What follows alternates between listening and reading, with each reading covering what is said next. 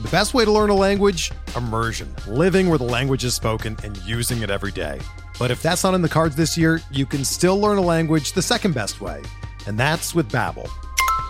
Be a better you in 2024 with Babbel, the science-backed language learning app that actually works. Don't pay hundreds of dollars for private tutors or waste hours on apps that don't really help you speak the language.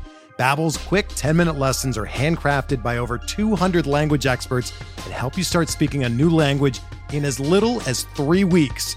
Babbel's designed by real people for real conversations, and their tips and tools are approachable, accessible, rooted in real-life situations, and delivered with conversation-based teaching, so you're ready to practice what you've learned in the real world. Here's a special limited-time deal for our listeners. Right now, get up to 60% off your Babbel subscription at babbel.com/Blue Wire. That's 60% off at babbel.com/Blue Wire, spelled BABBEL.com/Blue Wire. Rules and restrictions apply. With fantasy baseball season getting going here, yes, we're going to have baseball. Don't you worry, folks. You got to get ready for draft season, which remains rotoballer.com. Draft kit is coming out. Premium content, free content, all that good stuff. So you're going to want to become a member at Rotoballer, and it's pretty simple. You sign up, you use promo code BUBBA to get you an extra discount over there at rotoballer.com. It'll get you a preseason draft kit. It'll get you in-season premium tools. It'll get you all the free stuff, but it also gets you the DFS stuff, the lineup optimizers, all the premium articles for DFS, everything you need. Baseball's all one thing. Season-long DFS, all in one. Use promo code BUBBA, sign up at rotoballer.com, and start getting ready to draft and play like a boss.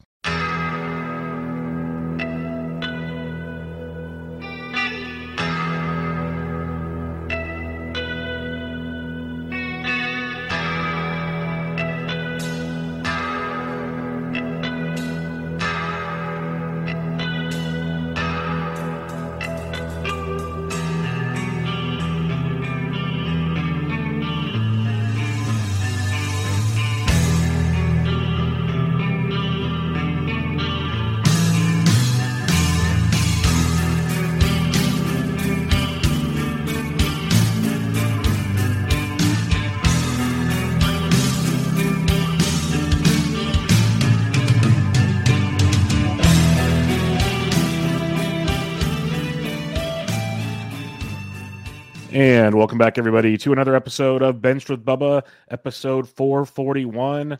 Special guest joining me today, first timer on the show. She unfortunately once a week has to talk with this guy, Michael Simeone, which is a real shame, but she does a great job putting up with him. And she doesn't have to drink out of a cup all the time, which is great. And she also writes at Fantrax HQ. So we're little partners over there, which is pretty darn awesome. You can find her on Twitter at LKAUERBACH. Lauren Auerbach. How we doing? I am good. Thank you for having me. I am very excited to be here on Benched with Bubba. I've been looking forward to it and excited to talk baseball with a new person. So that's always fun. Yeah, that's what I love about this show. And, there's some shows, they're like there's partners in crime all the time, which is great. But being able to get new voices, like you guys had Rob on, which amazing human being and a great baseball player. So it's all great. But it's fun to get to chat. That's why I'm glad we were able to line something out and have some fun. And we'll throw some fantasy baseball in there too. All right. So that's always good. But before we get into that, I always let people have the floor. Let everybody know like what you're working on, kind of your background, what's going on with Miss Lauren Auerbach. Really just I'm trying not to be too depressed about baseball. We talked about this a little bit yesterday, and with this whole news coming out, it's just like baseball, you're bumming me out right now. But outside of that, just kind of doing like you said, doing the SP Streamer Pod once a week, and then also doing content over at Fantrax once a week. And that's kind of just what I've been doing baseball wise. That's great. Like I told you before the show, I was very happy when we love Doug. We love Doug Ishikawa. But when Mike said he was going to get a new co-host, I was really curious on who he was grabbing. And when he grabbed you to join him on there, I was very excited because it was good to get a new voice out there in the industry, and you're very, very good. So well, thank you very much. I'm looking forward to chatting this up, and it's going to be I kind of catered it to what some of your recent articles have been, but also just kind of a fun deal because usually in March, we're almost close to March, we start changing from like the draft champions formats to more real drafts, fab leagues. So I'm kind of catering to that here a bit. And we're going to talk about late round targets for roto leagues. I took whip off the list. I don't know if you noticed it yet, just because late round whip is just that's just like pulling teeth, basically. Yeah. Mm-hmm. But we'll go over the 9 other roto categories, and we'll have some fun with that. And for those keeping track at home, we're using anything after the 200 ADP range on NFBC Online. Those are 12-team leagues, but it gives a kind of some names people will know at the same time, guys you can take later on to get things going. So we'll start in the fun ones, and we'll work our way to the boring ones. And we'll start with the home run department, where there's plenty of options that you can pick and choose from. So who's your first later round home run target? So one of my first later home round targets, and this is actually just inside the 200 ADP threshold, and it's at 205. That's Josh Donaldson. I'm a big Josh Donaldson fan. I think we all know the story with him. He's got that injury history, but I think that kind of once you get past this point, especially at that position, there's very few kind of 30 plus homer upside guys. And I think that, yes, like I said, we know that injury history, but, he was able to play 135 games last season, and he was able to crank out 26 homers at that. And so I like that. And I will say I'm going to steal this from Michael Simeone, who is also a big Josh Donaldson fan. And we were talking about him a couple of weeks ago. And he had pointed out that amongst third basemen, Donaldson was top 5 in ISO, WRC plus, barrel percentage, exit velo per fly ball, and max EV last season. So we know it's still in there with him. It's just that track record. And I think that at this ADP, I think that he's worth the risk. And I would say also that knowing if you're taking him, or if you're interested in kind of snagging him, you should have your third baseman he shouldn't be your first third baseman. That should be kind of secured and locked up by this point. But, the DH also may help him. So he may get some help there where he can kind of squeeze out some extra plate appearances. So I think that, like I said, we're just kind of at that 200 threshold there at the ADP, but I really do like Josh Donaldson for his home run upside, I guess, there. Yeah, I like him a lot as well. I've wrote about him a few months back, and it's impressive how much his quality of contact, his barrels and everything has improved over the last few years. Like, he's getting better. And you mentioned something there with the DH with Nelson Cruz fully gone. Like, that could definitely help him a ton. So I'm with you on that one. Like I said, like you said, I prefer not to have him as my starting third baseman. But in some leagues, it just happens that way, and it's not the end of it's not the end of the world, at least. But I'm with you. I prefer a corner infield with him. But yeah, definitely good call there. Mine's kind of a longer shot, but I'm hoping on him, the DH, benefiting Rowdy Tellez quite a bit. I absolutely love Rowdy Tellez. We saw 21 homers in 2019 from him in just 111 games. Like, all the projection sites have him for the low 20s, but they only have him playing like 112, 115 games, which in reality he should play like 130 plus if things click right. So now you're talking 25. Maybe he runs real hot and gets into the 30s, because there's no questioning his barrel rates, his hard hit rates, his EVs, everything you could think of for the power metrics that you're looking for. He jumps off the page. It's just always been playing time with Rowdy Tellez. And, there's no Dan Vogelbach there anymore. There's no issues at getting in the way of Rowdy Tellez. And he's in a great ballpark to hit in. He's on a pretty darn good lineup still. And he's going to get a lot of bad NL Central pitching to go face as well. So I love Rowdy Tellez. He's still going at a rather nice ADP. I should probably tell people at 301. 301. Okay. Yeah. So, like in a 12-team league, it's towards the end of your draft, 15. He's still sitting there pretty nice. It's around 20. So, I like Rowdy Tellez quite a bit as a later option corner infield type spots.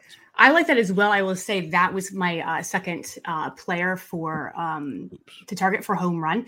And I will add to that. I think that you brought up all excellent points, and I will add to it that, I think like what you said, I think the DH will help him. And one of the things that I think is really interesting about Rowdy is that, you really started to see him change once he went from Toronto to Milwaukee last year. And you started to see these gains, kind of these power gains really start in 2020. And, I never really liked to put a lot of stock in 2020 stats, but those kind of power gains, they stuck through last season, through the 2021 season. And, and so that's always an encouraging sign to see. And, like you referenced kind of, his barrel rates and his hard hit rates, his hard hit rate, it's something that he's improved for every season since 2018.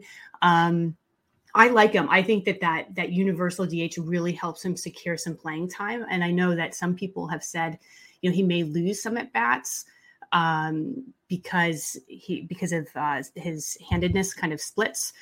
He hits 234 against righties versus 276 against lefties, but I'm not sure. I mean, I don't know who else they would really play. And I don't know that he would necessarily lose a ton of at bats, but I think that is something to consider. But I like him. And if you look at his Steamer 600 projections, they have him as a kind of a 30 homer bat. So that is a very, very kind of tasty option in the kind of 300 ADPs. Yeah, no, he's very, very intriguing. Since I stole him, did you want another one? Or are you good with just Rowdy as your second one? I'm good with Rowdy as my second one. Then I'll throw a second one out there real quick. And this is an even longer shot because you're hoping on health, but if he is healthy in Great American Small Park at pick 345, Mike Moustakas is a guy that he's one of these guys, I think, when we see spring training, if we see him hitting, all of a sudden he's going to climb up the ADP board because he's coming at you. Right now, he's only third base eligible. Last year, we had him second base and third base. This is a guy that for years before he was getting hurt 35, 28, 38, like has a heck of a run of power with Moose. I would lock him into 20 plus if he gets his 130 plus games with the option to 30 plus. The DH will help him. It depends what they do with Suarez. He should be the starting third baseman, but they can move Moose to second, which he played before. There's lots of places he can go, like I said, but not to mention the DH position also. So he's another guy if you want to sit and wait. I think Moose is one that is very intriguing. It's just you got to hope he's healthy, and so that's why he's going so late now. But he's another guy who will skyrocket. Yeah, I think I absolutely agree with that. And I think that Cincinnati ballpark, he really hasn't kind of benefited from that yet because you had that shortened season, and then he was out for a lot of last season. And he was someone I love Moose. He's someone that I had on a couple teams, and he's one of these players that I like so much that I probably held him for too long, but I it was one of those things where I think they kept saying, okay, well, he may be back now. He may be back now. And he just never was. But yeah, I don't think that he's seen that. He hasn't had the time to have that full potential at the Great American Ballpark. The Great American Ballpark. And I think once he does, I think you can easily, like you said, pencil him in for at least 20, 25 home runs. And depending on his health, he could maybe see upper 20s, I think, in the home run category. Yep, I'm 100% with you. So I'm hoping he's healthy. He's a fun one to watch, but we'll see again. No spring training, no news. I know, it's a little tough. Yep. It makes things different. But let's go to the steals department. Everyone talks steals. Everyone says you got to get them early, and there's not much late. And it's true. Like it's not a lie, but there's little gems here and there, or you can speculate and hope things change. So what's a stolen base target of yours? One stolen base target of mine that I really liked last year, and I think that he could come through again this year, is Raimel Tapia on the Rockies. He's going about pick 250, 253. And last season he stole 20 bases in 533 plate appearances. I like him because he's batting leadoff, which is what you want to be seeing typically for when you're looking for steals. And he doesn't come with a bad batting average either. He has a career 280 batting average, so that's nice.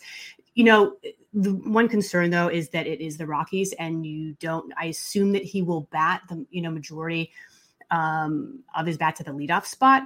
But like I said, it's the Rockies. I don't know. That's what he did last season, but I don't know. I think that it's not like a capital C concern, but it's just something that I'm aware of with him. But I like him. He's not going to give you any, kind of any power or anything. He'll chuck in some RBI. But what I really like is that you're getting, I think, double-digit steals at a batting average that won't kill you. And in fact, it could hurt. It could help you. Yeah, I love Raimel Tapia. I had him in a few different leagues last year. And you made the great point, if it's the Rockies, like they'll probably throw Connor Joe out there from time to time, and just the way it goes. But as long as Tapia is still out there when Connor Joe's leading off, you'll be fine. So, yeah, I think that's a great call, and he's going super legs. I think people a lot of the talk is on Connor Joe, so it's kind of sliding Tapia down, who I still think is the better of the two leadoff hitters. I think they have to, because he did such a good job last season in terms of leading off. I don't know why they wouldn't keep him there, but I know that is the talk. And I do like Connor Joe, and I think that he would be very interesting. I mean, I think when Tapia, had a heel injury last season, it was Connor Joe that was at the top, and he played really well. You know, awesome. So yeah, I mean, I'd like to see those as the 1-2 bats. That'd be kind of interesting. I think that's what a normal team would do. Yeah. Yes, right. So exactly. But we take that. You have to throw that out the window with the Rockies, right? Yeah, one will bat seventh and one will bat leadoff because that's what they do. And the Rockies are like, yeah, that makes sense. Yeah. And then they'll trade somebody else. Yeah, and they'll get a veteran. Yeah. Yeah, that's what they do. Like I made the joke with Toby this week. We're talking. Someone asked a question on Eddie Rosario. I'm like, the Rockies will probably sign him. They don't have enough outfielder. It'd be a great spot for him, but it would screw everything else up. Exactly. Like, it's like the perfect spot. Another prospect to clog, right? Like it's just, let's close that pathway to opportunity.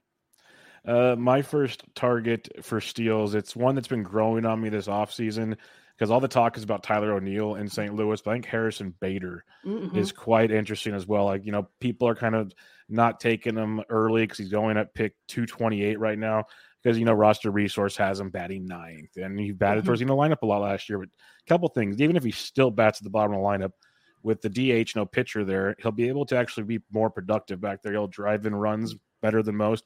He'll steal some bags as well. And there's always the chance, say Edmonds scuffles or something else happens, Bader should be one of the prime targets to move towards the top of that lineup, which would just elevate him to a whole new level.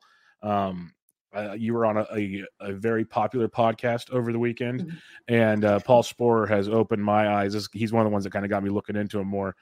And he mentioned the idea of him leading off. And I started thinking, okay, if you dig into his profile, like he's not powerful like Tyler O'Neill. There's a lot of similarities in like the overall hit profile, like the approach of the plate as Tyler O'Neill. Again, not the power. Don't anybody expect that, but you're still going to get double-digit homers from Bader. You're going to get double-digit steals. He's going to score runs.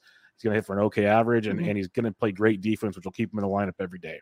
So I think Harrison Bader is one of those that you can draft with like a good floor in mind with a potential ceiling, which is something I like to get later in drafts. So he'd be my first one. Right. I think that's true. And I think that's an interesting point in terms of leading off and, kind of looking at his 2021 numbers here. I mean, he was able to up his batting average too, because he cut his strikeouts down from 32% to 21.2%, which is good. And yeah, I think that if he were to be, kind of lead off, that would be very interesting and very productive run production wise. I like that. Just pure speculation, but it's if it doesn't work, you drop him. You go somewhere else. That's true. Just a thought. What was it? Where was he? Like a 228. So he's not like super late, but he's probably your 4th, 5th outfielder, depending on how you're drafting. So not the end of the world. Right. Who is your second option? So my second option was Nicky Lopez, who's also kind of going the same ballpark as Tapia, which is kind of that 250 ADP. And, he was someone that I think, kind of came on strong last season, and he finished with 22 stolen bases and 565 plate appearances.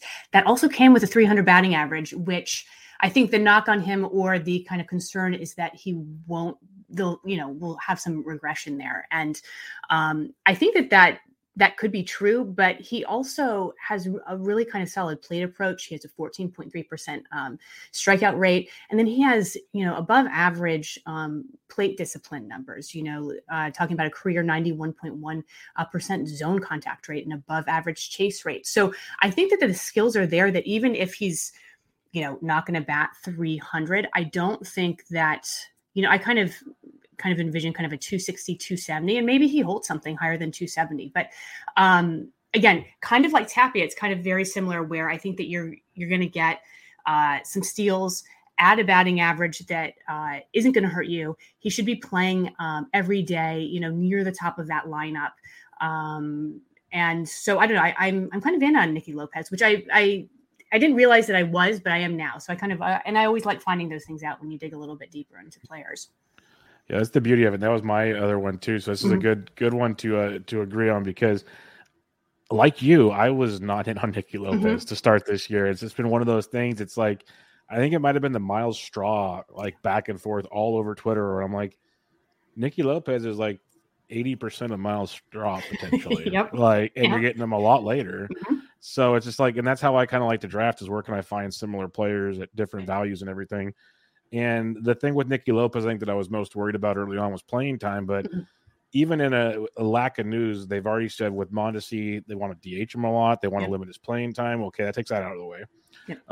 What about Bobby Witt Jr.? That's the big concern. But they've already said they can move Bobby to second, or they can move Nicky to second. Like, they seem pretty like willing and wanting to put Nicky Lopez out there, which we saw for 151 games last year, and it seems like they want to do that again. So if that's the case, it's great. There's some prospect people that have followed Nicky quite a bit in the minors, and I can't remember who it was. They said one of their bold predictions this year is that he steals 40 bases. Like, he's their Whit Merrifield. Okay. And like, I don't know if I'm going out on that limb, but that would be awesome. And that makes this pick even better. That'd be a bonus. Yeah, but it's like, we know the Royals will run, and they will run and run until they can't stop running. Yep. And if he is hitting second like he's projected to do, you have Witt in front of him, you have Salvi behind him.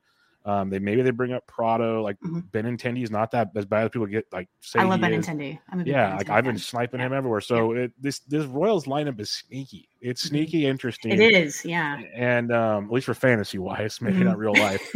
But I like Nicky Lopez. He's growing on me the more things go. It's same, and it's one of those picks that you don't have to like force your hand, like I said, on a Straw or someone else 5, 6, 10 rounds earlier. If you just think, oh, I need steal so bad, like, don't going for Andres Jimenez if you don't like him. Like, just wait and get, at least Lopez will play and not kill you. Like, at least add average or something. So I'm with you on Nicky Lopez. Yeah, and I think like the point, like with Jimenez, I mean, Jimenez could get sent back down to the minors, you know. I mean, and I think that's one of the good things about Nicky Lopez is I do think that he probably is in there every day, so you get that volume, and at that price is good, you know. Yeah, 100% with you. So he is definitely one that's growing on me, and that's did not think I'd say that about a month and a half ago. So here we are. Batting average, the so fun batting average. And interestingly enough, since batting average has dropped across baseball, there's more people that kind of help out here for once. True. So who's your first target? So my first target is Jean Segura. He's one of the early targets. He has a 214 ADP. And, you know, I have to say this is kind of a boring veteran alert, but Bubba, I love these boring veteran guys. I love the guys because they always tend to be. Yes. Speak for my second Fantasy Pros article in mid-March. I get to write about the all boring team. So I love trust the me, all boring team. It's right in my wheelhouse. Okay. Like I cannot wait for that then. I love the all boring team. These are guys that are just undervalued.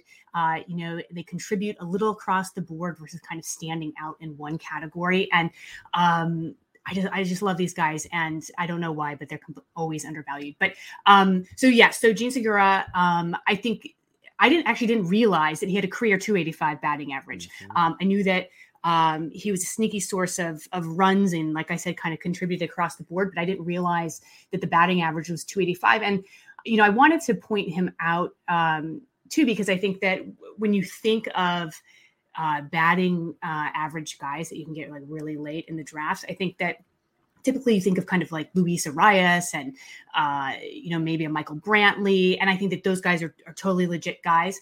But I don't know, maybe it was just me. I didn't realize that Segura had such a strong batting average. So I wanted to point that out. And, he's one of these guys, again, with the boring average guys, is that he's durable, but you will get volume from him. And, he's projected for around 580 to 630 plate appearances. And I will take that every day with that plus batting average. Yeah, I'll just get this out of the way now because he was one of my runs guys. Yep, and wasn't thinking also go for runs. Yep. Yes, and because you mentioned that when you said, I'm like, yeah, well, that's why I put him down there, because I put other guys. It's the beauty of it, but I love Jean Segura. I agree with everything you said, and he's one of those guys that goes later in drafts that helps you in multiple categories. He can get you double-digit steals. He can get you 12, 13, 15 home runs. He's going to be in that good Phillies lineup. Like, I'm with you 100%. Yeah. And that batting average is a plus because, like you said, career 285. You just look at 290. The shortened season 266, but then 280, 304, 300, 319. Like, that's crazy. I know. It surprised me. No. So, and he's durable. like you said, for the most part, especially as he gets older. Still 131 games last year, 54 in the shortened season, but 144, 144, 125, 153. Like, he's playing games. Lots of like with Gene Segura. So Yep. 100% on board with you on that one. You mentioned my first one because it is all boring, and I just could not. I'd make sure one of us mentioned him because if we didn't, we'd have probably people rioting the show. But it is Michael Brantley. Yep. He is extremely boring, but I love Brantley though. I love Brantley. Yeah, you get like a near 300 batting average. Like, sure, you're going to be happy if he hits 10 home runs. He's not going to steal any bases, but he's going to hit close to 300. And in a perfect world, like, he only played 121 games last year. He's been banged up a little bit of late, but maybe he stays healthy this year. They still bat him like fifth in the lineup, sometimes third. And I know Correa's gone and everything. Springer's obviously gone, but still a good lineup. With the lineup is still solid. Yeah. Bregman, Tucker, Jordan, like Gurriel. He's going to have options to drive people in or score runs. So I love Brantley. I like him a lot. He's very, very boring. Very, very boring. And he might be so boring he might not even make my article. But because he really is just like a one-trick pony for now. But there's the chance he could help more in runs and RBIs than he has in recent years. It wasn't too long ago in 2019, he had 88 runs scored and 90 RBIs. Like that, you'd be over the moon for that. Yeah. Oh, you take that every day, right? So he's a guy that I'd still kind of go to battle with. And if you need batting average, definitely want to go there. Who's your second one? So Adam Frazier is my second one, and he has a 345 ADP. So digging a little bit deeper, and he's coming off of a career year. He had a career kind of batting average he had a 305 batting average and a 368 OBP. And he posted a career best 10.8% strikeout rate, which was fourth best in the league. And so, he knows how to get on base, and his career batting average is 281.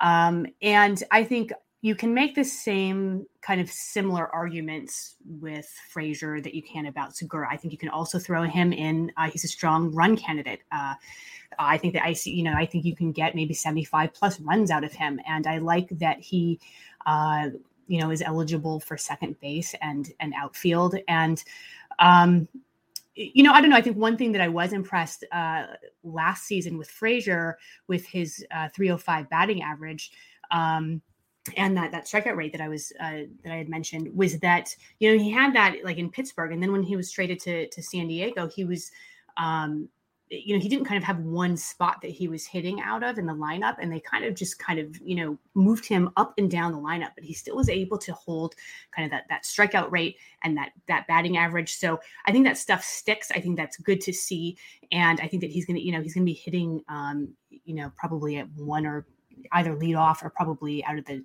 two spot in Seattle. And I think that's kind of an interesting lineup there. I think it's improved. And so I don't know. I like him for the batting average, like I said, and I also like him for runs. Yeah, I think he's an interesting one for sure.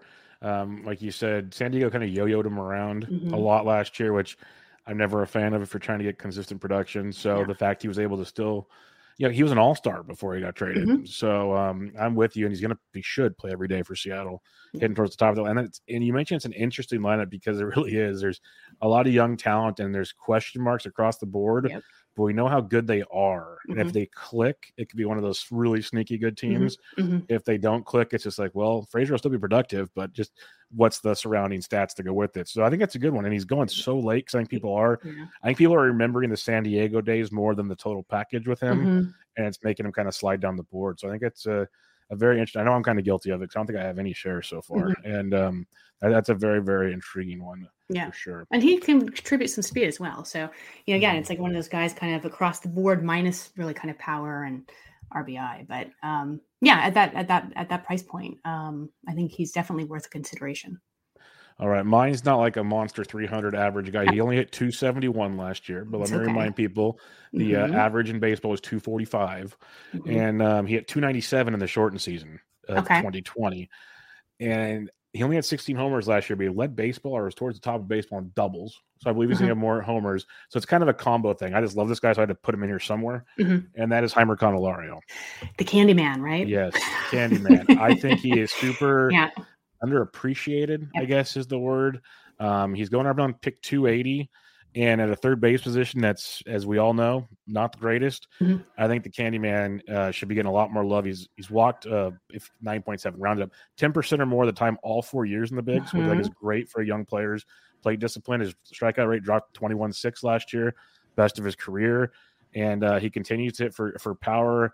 And like I said, I remember years ago with Machado, they kept saying he's doubles, but eventually those doubles turn into home runs. And he had 42 doubles last year. Oh, wow. That is crazy. That. And I know Detroit does that to hitters a lot. Yep. That's part of the ballpark. Yep. But even if he becomes a 32 double guy, now he's got 26 homers or something like that. Yeah. I'm not asking for a massive change in things, but there's a lot of talent there. And he hit 297 last year on a shortened season, 271 this past year. Projections don't believe in him. They haven't hit 250, but even in the minors, he was a very, very good offensive talent. He's with the Cubs, got traded to Detroit.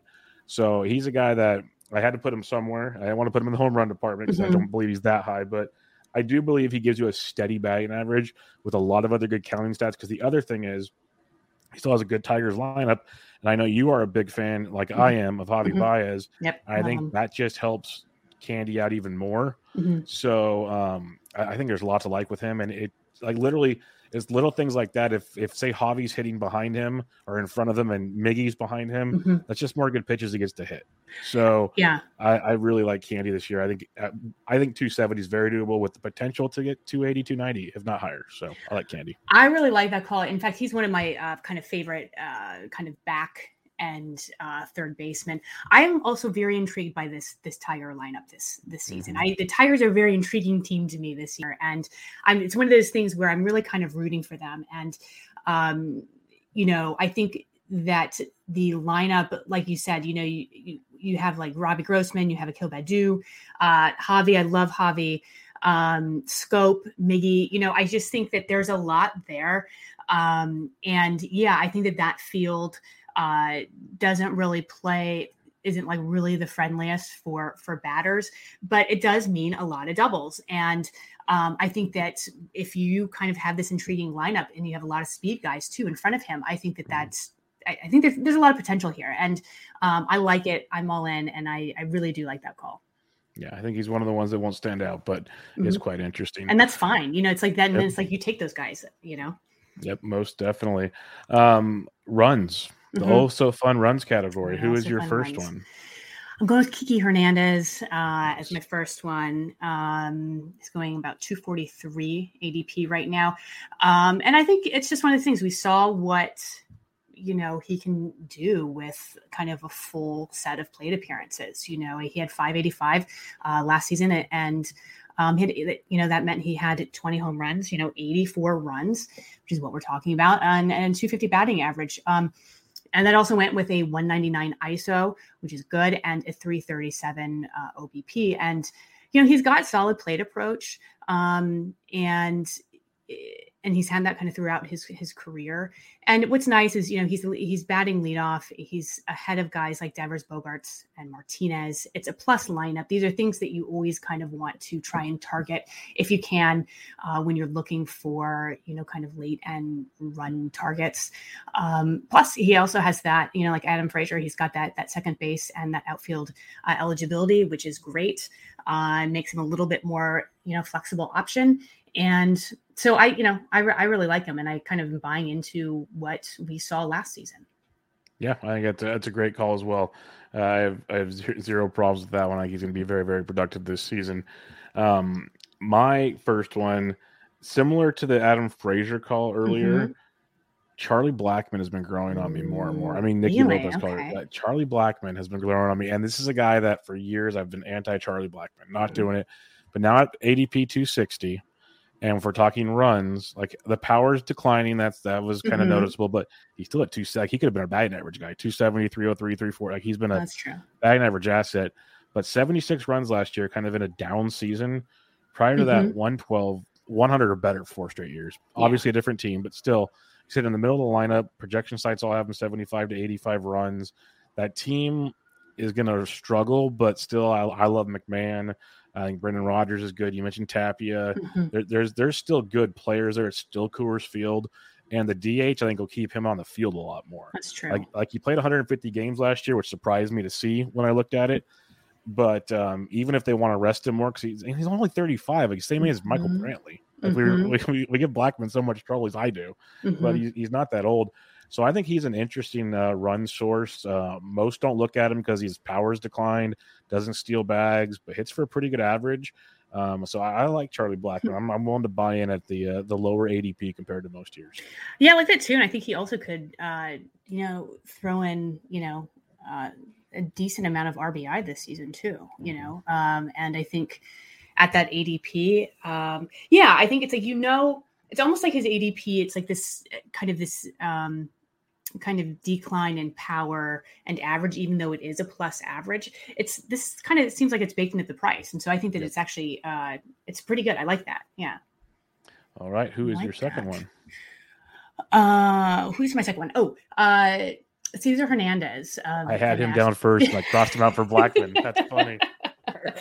He is so easy for me, and I don't know if he's going to make your boring guys list, your boring player alert, but it's just like, again, a durable, consistent run producer. In 3 of the past 4 full seasons, he's logged more than 635 plate appearances and finished more than 80 with at least 80 runs or more. He's done this consistently. He's done this 4 times in the past 4, or in the 4 different teams in the past 4 seasons. So it's not necessarily team dependent. It's a skill that he's able to bring to the table. And, now he's in Washington, and, he's hitting in that 2-hole in front of Soto and Josh Bell. And it's just one of these things where it's like, do not overthink this. This is just too easy at, pick 354. This is a player that I guarantee, like, people do not, they don't draft him, but it's silly. You should. And he's just, again, he's one of those accumulators, those volume accumulator guys. I love him, and he's so easy. That's it. No, he's a really fun one. I love him too. That's why it's so funny. I literally had him down. I'm like, I'll put Charlie Blackman out there instead because I'll do something different. I love Cesar, and you mentioned 354. Like you said, he won't get drafted in a lot of 12-team leagues. He'll get passed on because those last picks, people are taking chances on, this guy or that guy. And Cesar is just so steady. If it's like round 25 and you're like, I don't have a middle infielder, I just take Cesar. Like, he's totally fine.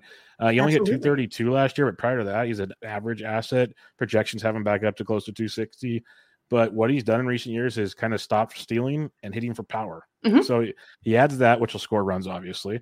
And you mentioned he had 84 runs scored last year. He had 77, 91, 85 the 4 previous full seasons. He's going to hit right in front of that big guy, Juan Soto and Josh Bell. So I am 100% on board with you. And I'm honestly surprised he's still going that late in drafts. I really am. But it's the boring player, whatever symptom or something. It's just you can almost just pencil him in. Yeah, then that's the thing, and it's just like I don't know. It's like, I don't know what fantasy managers. It's like they just want kind of like a shiny new toy. It's like a shiny new toy, or I really want someone to give me a bunch of steals or home runs, and it's like, yeah, but what about these guys that do this consistently across the board year after year? And it's just like, yeah, no, I'm not interested.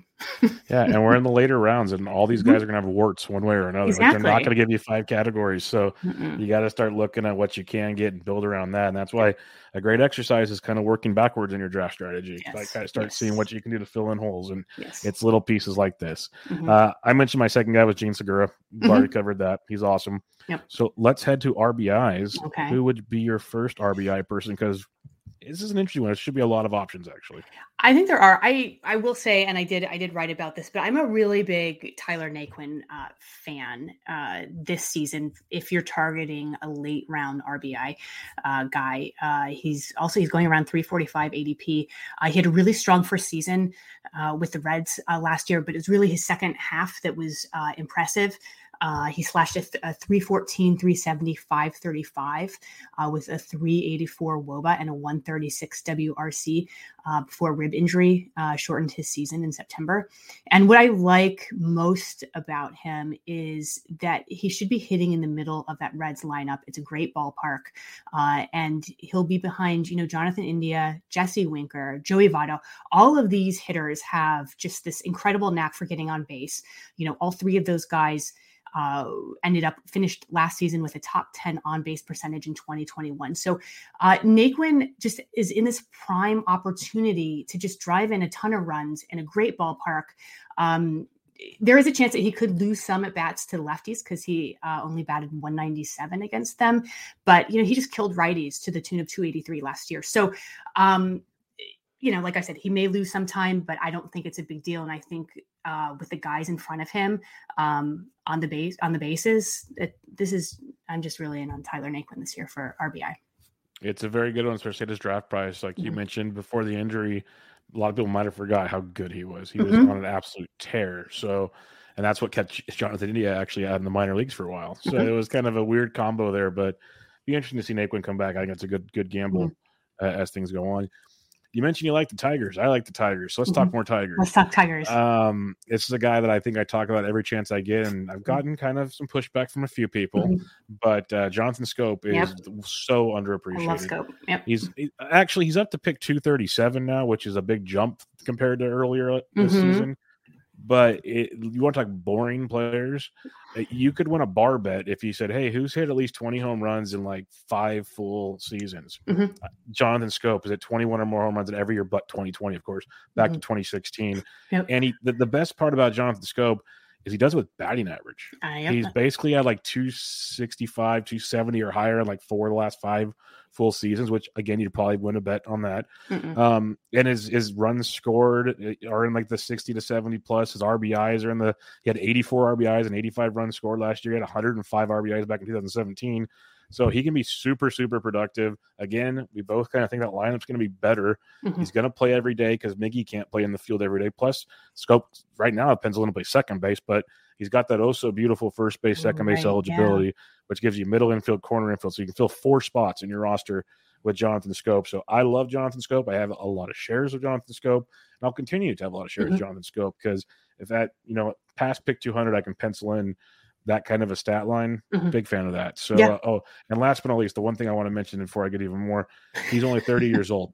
Only 30 years old. Is he only 30? Jeez. Like he feels like he's been playing forever. Yeah. So I want to throw that out there too, is he's technically still not out of his potential prime, where he's not like way past his prime. Like there's still production there. So give me Jonathan Schoop.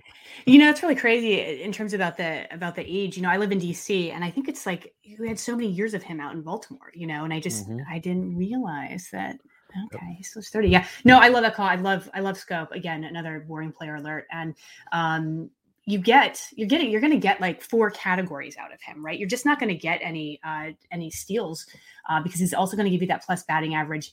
And I think that he covers, a combined, the run production categories. So, I know we're talking about RBI there, but I think that he can also contribute in runs, and you've got that, probably 20 plus, 20, maybe 25 home run potential. So he's got 4 categories kind of covered. And so I think that, this is also something you want to try and look for, especially as you go kind of dig deeper into the draft, find guys that are, as balanced as can be, if possible. So I like it. You're in DC. How is it being a Braves fan in the enemy's backyard? Well, it's very interesting because I also had, season tickets. What is this, like a couple of years ago? And so I always go out to the Braves games. I'm always wearing kind of my Braves thing. And, we ended up getting season tickets, sharing them with a couple of friends, and we split the seats. And the thing is that I wouldn't buy a like Nationals gear because I felt that was just kind of like blasphemy. So what we did instead was I do have a hat that has like the W for like the Washington Senators, and that's like a hat that I feel is like appropriate. I can go and do that, but it's not really a Nationals hat, but still do that. But it's fun. They're right in my backyard. And then, Baltimore is also close too. So, and that's like a really great stadium. I love going to Camden. Yeah. But yeah, that's kind of how I deal with it. I wear a Washington Senators hat if I have to wear any national stuff, because I actually don't own any national stuff. But I don't blame you. The sarcastic person to me would buy Montreal Expos gear. Well, there you go. That would work too. That's what I would do. All right, back to the scheduled program. Who is your second RBI target? So it's Randall Grichuk, who also you can get pretty late at 357, and he can be kind of, he can kind of go up and down. He can be a little bit streaky, but in each of the last 2 full seasons, he's logged at least 545 plate appearances, his 20 home runs, and at least 80 RBI, despite finishing with just horrible WOBA and WRC numbers. I don't know how he does this, but he does. And like I said, he can kind of, the downside is he can kind of, you have to ride his kind of hot and cold streaks, I think. But, he has steadily, lowered his strikeout rate each season since 2017. And he's improved some of his contact rates. And so, I don't know, he somehow manages to do this. And the big thing for me is that we're kind of looking really late in the draft, around 357 ADP. He has a potent lineup. Marcus Semien is not there anymore, but it's still a really plus lineup. Last season they scored the 3rd most runs in the league, and so there's a lot of potential there in terms of RBI. So I think that you're looking at a middle of the order bat with a ton of opportunity and a plus lineup, and so I like that. Yeah, I'm always a big fan of Grichuk. Just get the playing time, and we're in. So, with you on that one. Mine is going around pick 280 right now, and he played 135 games last year, which is the most of his career. So injuries have always been a concern for Miguel Sano. But what isn't a concern for Miguel Sano is power and run production. He won't hit for a great average. He's done it a couple times, but not very often. And he won't steal any bases. He actually stole 2 bases last year, surprisingly. But he drove in 75 runs last year. He's driven them seven or more in 3 of the last 4 full seasons. And he hit 30 home runs. He's done that in back-to-back full seasons. So the power is legit. The run production's there. He's going to have a good spot in that order to hit in. It's just stay healthy. He's 29 years old. He's fallen so much in drafts in years past. He was going much earlier. I think people have kind of had it with the lack of average or injury concern, which is what he's done. But if you really want to grain of salt it, he played 135 games last year, played 53 in the 60-game season. So he's at least played a good chunk of the season in the last 2 years. And if he can give you another 130, 140 games, he'll be quite productive. Just go get one of the boring batting average people. I think that's a thing. I think for me, I do tend to shy away from kind of very low batting average guys, even though you can get these plus home run really kind of bottom out in average guys. But I don't really take players off the board 100% because I think that depending on your roster build, you can build around certain players and certain lack of skill sets that players bring to the table. And I think that if you needed power, he's a really good power source. For me, like I said, it's always kind of, I've shied away a little bit because of the batting average. And then he just kind of that track record though, of whether he's injured or he's not the most durable player. I will say that actually Michael Simeone is kind of in on him this season because he was reading that I think Sano, I guess in some off-season article was saying that Sano's kind of really gotten into really good shape. And I guess one of the criticisms about Sano is that he just kind of, he just doesn't really care. Yeah. And so Michael was like, well, maybe this is a sign, kind of one of those non-things that you find kind of in the numbers and stats, but just kind of in real life. Well, maybe he is kind of caring for whatever reason a little bit more. And maybe we'll really see a ton of, production from Sano this year. That'd and I do like those narratives. I totally am a sucker for this. That's all we have right now. Is that and Ronald Acuna videos? Exactly. That's all we have right now. Exactly. So you just kind of you got to take what you can because the content creators, it's grasping at straws. So we're trying to get best shape of our lives without seeing them in the best shape of their lives. It's so much fun. Right. Let's go to the pitching department where predicting pitching besides maybe strikeouts is very difficult. You got to just give yourself a narrative and roll with it. So the wins department. Who was one of the targets for wins? Well, so here's the thing. So you just totally took up what I was going to say, which is I find wins to be a headache in terms of trying to project because I feel like it's very fluky. It's like dart throwing, and outside of kind of either looking for strong offensive teams. I had a hard time doing this, and I am just going to throw this back out to you because I don't even, it's dart throwy to me. And I can't, give you a reason why I think someone's going to win and project like a big win. So try writing an article on it. It's so much that's fun. what I'm doing. I'm throwing it back to you, Bubba. I still went for Rotoballer about late targets and NFBC draft champions. So it's even worse than this. And I'm just like, what? What do you look for then?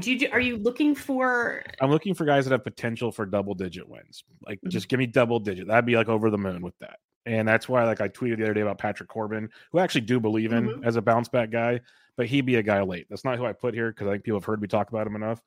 But and he's going way past ADP in a 12-team 500. Yeah, he's free agent. Free. So for me, I started with the guy I just believe in to have a huge year to begin with. He's going at ADP 210. That's Jordan Montgomery. I'm a big believer in what he can do. You mentioned something about the big offense. Yankees have one of those. So that's a big plus. He made 30 starts last year, pitched 157 innings, which I think that shocked me when I first dug into him a couple months ago. Only got 6 wins then, but I think there's room to build on that. I think he's definitely one we could see get 10 plus wins. He's got good strikeout stuff. Ratios are pretty solid. So I almost put him as the ERA guy too, but I'm just a big, I call him Jomo fan. So he'd be a guy for me. And I'll just go straight to the second one here because this is a guy that any listener would be like, are you drunk, Bubba? I said, no, I'm not. But again, it's ugly. But if you look at track record, at pick 286, he's free agent though, but Zach Greinke. And okay. This is one, even the projections have him for 10 wins, which is saying something, but he had 11 wins last year and he wasn't even that good in my opinion. A 4.16 ERA, one of the worst of his career, but he's had double-digit wins in every full season back to 2008. Okay, that's you've sold me on that. I think that's like it's just one of those like he's boring, but he's those veteran guy that's gonna like get you 6 innings and keep you. He'll get blown up from time to time. But he's gonna keep you in more games when he's not. And whatever team signs, he's 38. So whatever team signs him, they're just gonna let him pitch. Like go throw your 110 pitches every game. They don't care because it's probably some bad team with young pitching that needs him to like eat up the bullpen. So it could be horrible. It could blow up because he is getting older and he was pretty bad last year. But if you're just looking for wins, I think he's actually got that kind of pedigree to put it together. I can see that. Wait, where is he going again? 280. 280. Okay, yeah. So I think that he'll be there. And I think that I feel, like a lot of fantasy managers, like if you aren't bringing really, if you're not a huge kind of like strikeout upside guy, I feel like there's a tendency just to be like, well, no, like you're bringing me down here. And so I think that he could be overlooked, but I do like that stat. If he has these kind of this history of double digit wins, that I like that. Yeah, he stays healthy, but because that's how I draft. I know a lot of people do. Is like I want guys that can strike guys out because if at least things are going bad, he's getting me. You at least have that, yeah. Because Greinke had less than 7 Ks per 9. Like it's a soft tossing gimmick out there. I feel like at one point last season, he was like it was like five like Ks per 9, and I was like, what is going on here? It's bad. It's real bad. There's no doubt about that. So it's tough to stomach, but it's there. One we can kind of look at more is strikeouts. Strikeouts is one you can kind of like the guy is a strikeout guy or he isn't, unless there's a pitch and exchange we don't know about. Right. So who is a strikeout target for you? I am interested in Josiah Gray this season, and he's going at 283. I just think that he has a ton of upside, and I think this is going to be a rocky season for him. But I think that we're talking about strikeouts here, and the upside is there. And I think it stems mostly from his curveball, which is a 47.8% whiff rate, and his slider, which is a 45% whiff rate. And his fastball isn't as effective, but it does have potential, and it has above average vertical movement. And so I think that you have that solid arsenal there. But like what I said, I think that it could be a little roller coastery this season because he did have a rough debut last year. He ended the season with a 5.48 ERA and a 1.36 WHIP across 70.2 innings. But his ERA estimators said that he pitched better than that. And I think another thing that is kind of keeping his draft price low is he also had a 10.7% walk rate. But I think it's important to know that, he never had a walk rate in the double digits at all in the minors. So that could kind of regress a little bit. I don't know. He's got the arsenal. he has, above average plate discipline. He's got, above average chase rate at 35.1%. Same with zone contact rate. He had a 14.1% swinging strike rate and a 28.3% CSW rate. And sometimes I'm like, oh, sorry, I threw so many numbers at you, but I think that these are important numbers to throw out. So I don't know. I think that if people are scared off by his ERA and his WHIP last season, I think that you shouldn't be. And I think that at this price, I think that there's a lot of K upside there, and you should kind of take advantage of that, because I think once he starts pitching this season, I think that he'll just, he's just going to be going up the draft board. So I think you should get in on him now if you can. He's probably one of the most exciting arms in the Nationals rotation. So I love Josiah Gray. He's one of the biggest. He's the big piece that got Scherzer and Trey to LA. So there's a lot to like. You mentioned the walks. He had some home runs issues last year that he didn't have in years past either in the minors. So those are things that you can tweak as you get going. The strikeout stuff's legit, like you said. The arsenal's great. And what I really like to see is, some young guys get babied here and there. When the Nats traded for him, they pitched. They put him in. Yeah, so I was really happy to see that, which makes you feel pretty confident going into this season. He's just going to be ready to roll.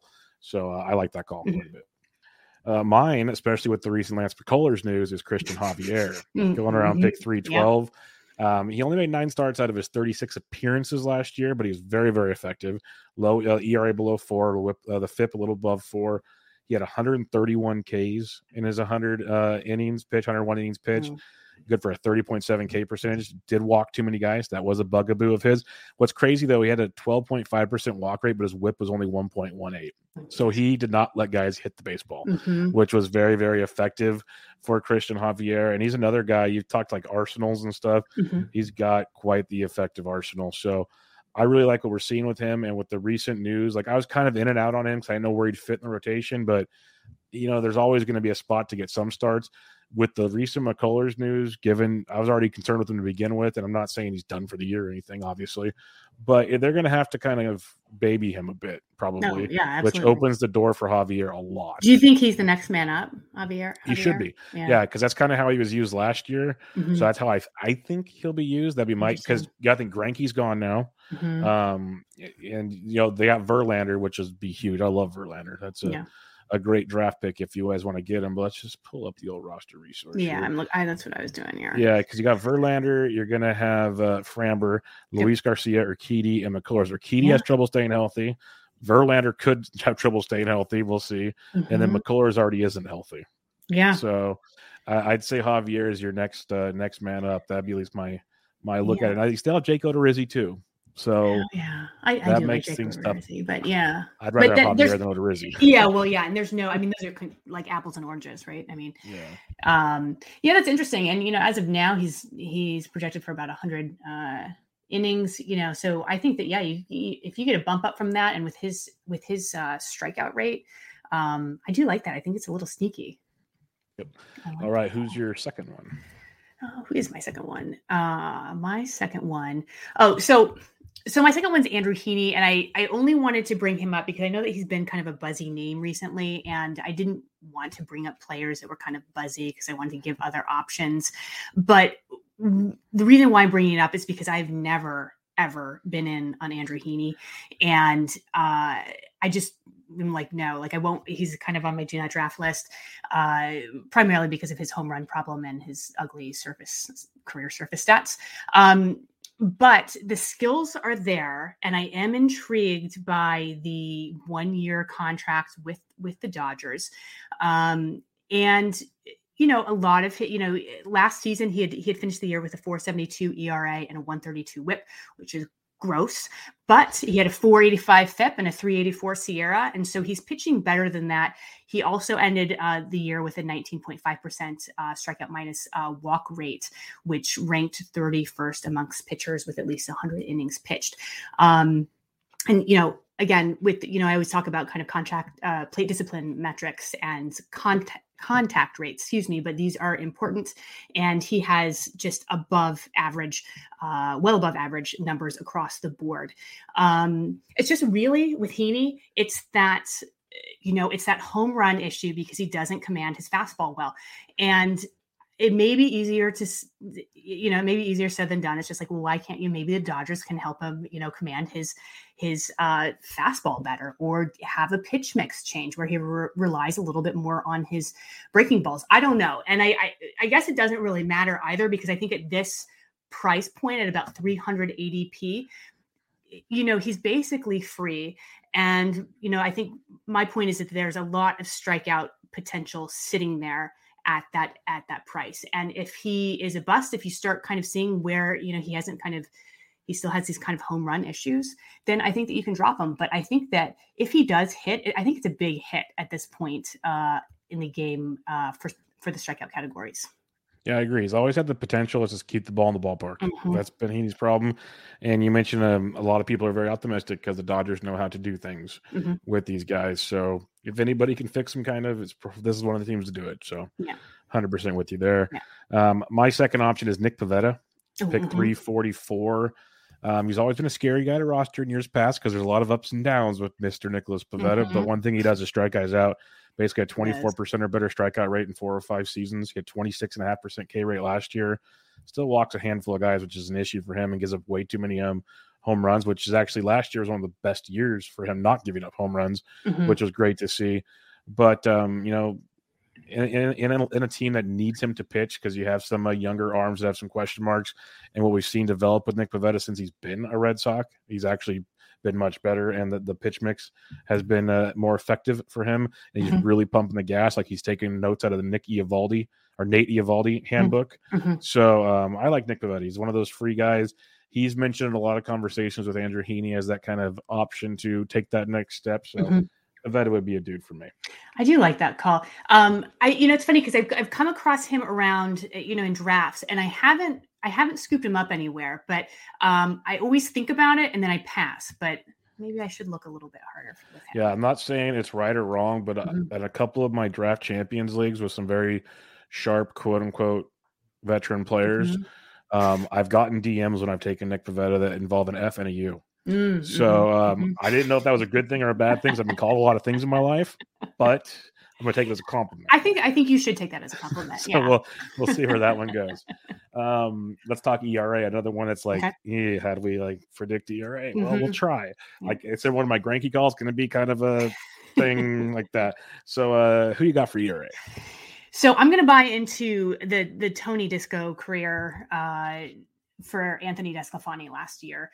And he's actually when we're talking about 200, he's like right at that point. He's at 203. So he's definitely someone that you get. It's not too deep of a pick, but he finished last season with a 3.17 ERA and a 109 WHIP.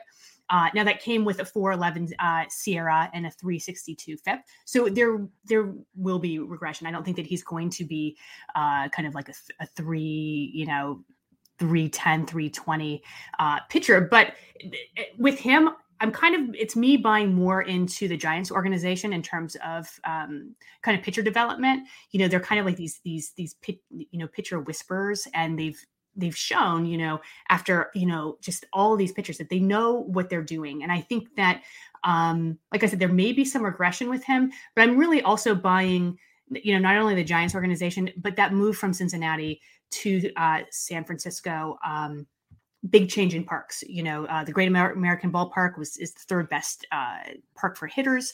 And then you're moving to Oracle Park, which is more of a pitcher's park. So it's one of those things where it's not necessarily me pointing to stats as opposed to kind of a change of scenery.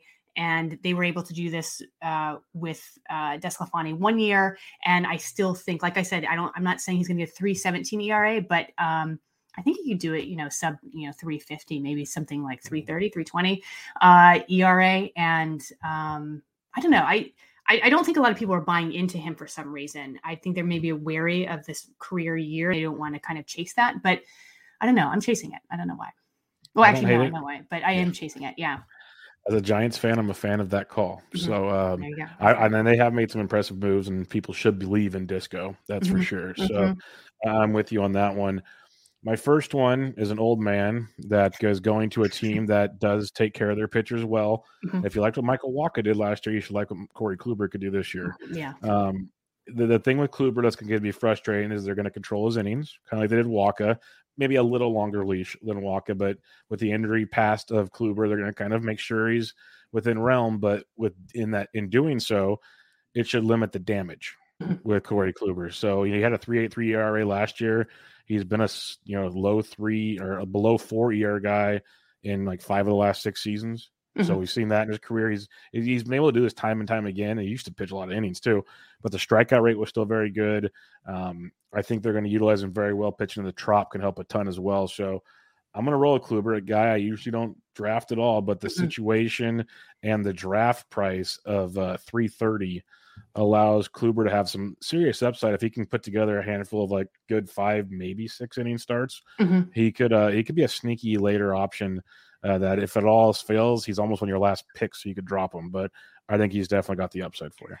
I like this call. I think that this is the best landing place for Kluber, because I think that it is an organization, another organization that knows how to work with their pitchers. And I think that it's a perfect fit because, he's going to come in, he's not going to give you, you can't expect like 200 innings from him, but he's perfect because because Tampa Bay has all these other kind of younger arms and, they like to have kind of these hybrid pitchers. And I think that they will, they'll give these younger pitchers opportunities, but you'll also have Kluber in there. And I think they're just going to like mix all that up. And I think that it's a really good landing spot for him.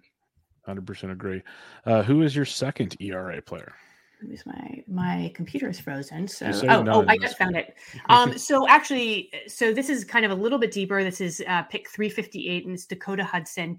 Ooh. And I have been scooping him up in drafts. I think that he's interesting and he's basically free. So I'm happy to do this, but he's in the Cardinals rotation. He's coming off of Tommy John surgery.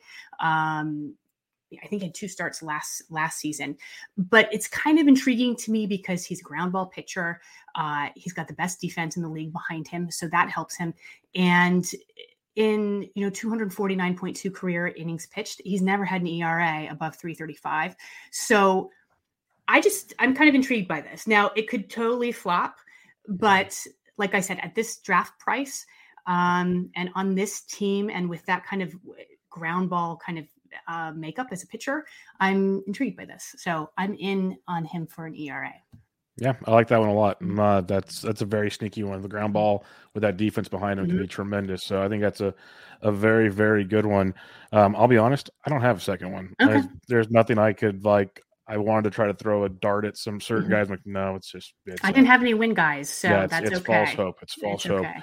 But I do have saves, guys. So let's talk saves. Let's take it home with some saves. And there's actually a handful of them back here if you want to take some darts. So who's one of the saves people? So I'm going back to the Giants here. I have been taking shots on Jake McGee. I know that everyone is talking about Camilo Doval, and maybe Doval ends up with the job. But, I don't know. McGee had 31 saves last season. This is a team that doesn't spread the saves around a ton. He had, like I said, McGee had 31 saves.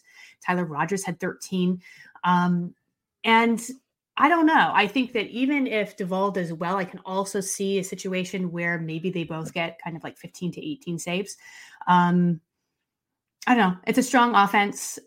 I'm kind of guessing at this point. And so those are my thoughts with Jake McGee on the save front. No, I think it's a good call because, and I think some are starting to slowly get to that angle because Duvall's been dropping in drafts. Mm-hmm. But I agree because I like right after the season, some people were asking me. I said at best, Doval gets 70% at best. Okay, yeah, I was going to ask as a Giants fan. That's at best because that's just what Kapler does, and we saw it last year because Rogers had a ton of saves too. Yep. And the thing with Doval, as great as he is, the reason why he never stuck for so long is his command is horrific. And if people start laying off the slider or whatever, and things get bad again, it could change things. I think McGee is a very good late option for sure. For me, Tyler Wells, Baltimore Orioles would be my first one. He had 4 saves last year towards the end of the season because, there was talk about him early in the year, but then he had Cesar Valdez and all these other guys getting stuff done. And he finally got Wells finally got his chance later in the year in 44 appearances. And he racked up those 4 saves, but great strikeout stuff. He had a 29% K rate last year, 30.7% back in 2018. He's been out of the Major League Baseball system for a few years. So people forgot about him, but really jumped back in a big way last year. Looks really, really good. The fastball is pretty darn outstanding. He wasn't walking as many people as he was before when he's in the Twins organization. So I think there's a lot to like with Wells. There's a lot of question marks from the Baltimore bullpen. It's Cole Sulser still there. Yep. He probably starts out with the gig, but I think it's Wells' gig in the end.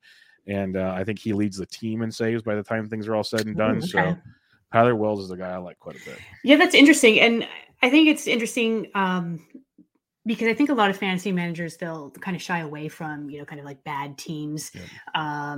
But I think that it's also a smart strategy to zero in on bad teams with pitchers that have plus skills, And so I think I like that call. I like the Tyler Wells call because is he penciled in right now as a closer or is it Sulser? No, it's still Sulser for now. But if you follow like Greg Jewett or any of those guys, he's got Sulser and Wells as like 1A, 1B. Okay. All right. Committee. So I love Greg Jewett. Jewett's the man. Yep. He's the absolute man. So yeah, definitely support him, as I say all the time on this show.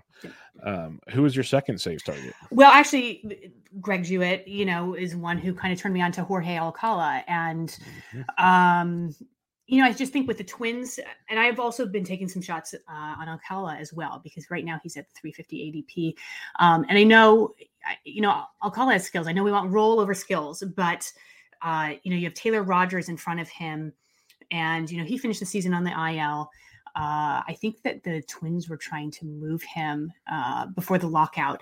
And so I think that Alcala could have a shot, especially coming out of the lockout. I mean, I think that Rogers could get traded. I think that I don't know if that means that Alcala is the next man up per se, but I think that he could have a decent shot at getting some saves throughout the season. And like I said, I think the skills are there. His 21% K minus BB rate. And again, above average kind of chase zone contact rates. He's got the stuff. He just needs the role. So, but at this point at like 350, we're just speculating here. So, but I like that. Yeah. I love Alcala. I think it's a great call. That's who I had written down actually. But I wrote down an extra one because this is a range I like quite a bit. So Alcala, a big fan. Ryan Roof joined me right after the season started. We went through all 30 teams for all closing situations. Then Jewett's been a part of it. Like it's been a fun thing. But yeah, Ryan opened my eyes to Alcala right away. So I was snagging him early in draft and holds, and I think he's got a serious chance to get there. My other one who I have a ton of shares of as well is Josh Stomont of the Kansas City Royals.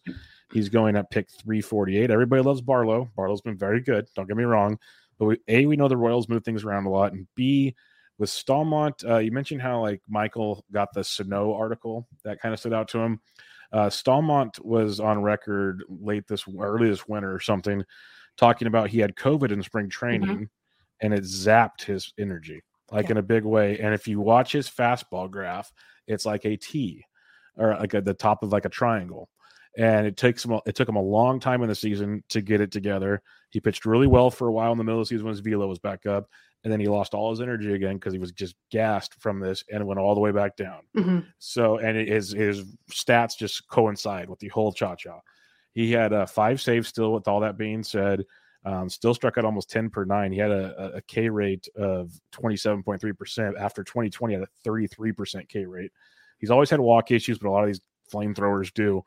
But Stalmont, when he was sitting 97 and a half, 98, he was filthy, and he should be back there. All reports are he's feeling much better when he gave that interview and everything. So if he can get that kind of stuff back, that entering 2021, he was kind of the guy that was supposed to be the closer. I think he's one that could be interesting because Barlow's good and all, but I guarantee you could ask people and like 90% wouldn't know who Barlow was before last season. Right. So this was supposed to be Stalmont's job. We'll see if he gets it back, but I think he will at some point and he might keep it. So he's a guy that I like quite a bit. I am totally in on this. I read the same article, and like I said, I love these narratives when you have pitchers saying like, hey, listen, I was out, COVID completely shut me down. And I read the same thing. And I think that is a very sneaky save source. I love it. I love it. All right, let's do a couple listener questions. I have one from Twitter and one in the chat here. James Treviglio asks, Lauren, he asks every guest this, who is this year's Akil Baddoo for you? Like out of nowhere, he's going to shock us and be something very good. Out of nowhere. Oh, I have been talking about can it be a pitcher? Yeah, sure. Okay, because I have been talking about Spencer Howard kind of coming out of nowhere and doing really well. I can't explain it. I don't really know why, but I think it's just he was this top prospect who just has really kind of stumbled in his kind of limited professional career. And he was with the Phillies, and he got traded over to the Rangers, I believe, with the Ian Kennedy deal. Yep. And Howard has said, he didn't like how he was kind of handled in Philly. And it just, I think comes down to I think the fantasy community sometimes is really quick to hop off of players that kind of struggle. He, like I said, he was a top prospect. He hasn't played really well. But I think given the chance, he's penciled in as the 5th starter in Texas. And I don't know. I kind of think that he could surprise people this season. I don't hate it for a couple of reasons. Well, you mentioned the pedigree. I'm always a believer in pedigree. As long as a major league team is still giving them a chance, someone believes in something that's way smarter than me. Right. So that says a lot. B, as much as we give the Rangers a hard time for being such a bad baseball team, they develop pitching. Like Kyle Gibson, Lyles, like these guys that were bad. Even Mike Minor, who wasn't bad, but they pitched really well, and now it's a pitcher's ballpark. It wasn't even a pitcher's ballpark till last year. Right. So that's intriguing. That's very intriguing to at least, give him a full run, because he kind of in Philadelphia, he'd get some starts, minors, bullpen, minors, just kind of all over the board. Plus the ballpark doesn't help at all. So, yeah, that's an interesting one for sure. I think that could be a fun one that I wouldn't be shocked if he kind of takes a big step there for sure. And then Drew at Fru_Dorte asked us, everyone talks about finding late round speed, but if you get your speed on top, you may want to find a late round power outbreak. Which late round guys do you like to be power breakouts? Well, we kind of talked about home run guys, but were there any other players that stood out to you as a kind of out of nowhere? I mean, really, like Rowdy Tellez is, I think, a big one. I do think that word is kind of getting out on Rowdy, though. But I just like him again, like what we had talked about. I'm trying to think kind of like later round power options. Because he's the one that jumps. The one I'll mention, but he might. There's a couple. I'm a huge fan of Gavin Sheets. Yeah, I've heard the talk on Gavin Sheets. If he can play every day, but that's the thing. Is he a platoon bat? That's tough. Like he should play every day, but they have a lot of options there, which is interesting. And then the other one, which might not even get drafted, but someone worth keeping an eye on, depending on how things go with like Bobby Dahlbeck and company. Tristan Casas is one that he could definitely be one that takes that humongous leap. Yeah, it's interesting. I feel like people talk about that, like that Dahlbeck has this really short leash, essentially. See, I don't think he does, but I've heard a lot of people say, like you're saying, Yeah. So I don't know. Power wise, I don't know. I think it's like mostly Tellez is someone that really pops out right now for me. Like basically, because we're, like I said at the beginning of the show, we're talking redraft, not as much draft and hold. So in redraft wise, you're not really taking those type of like long shots that often.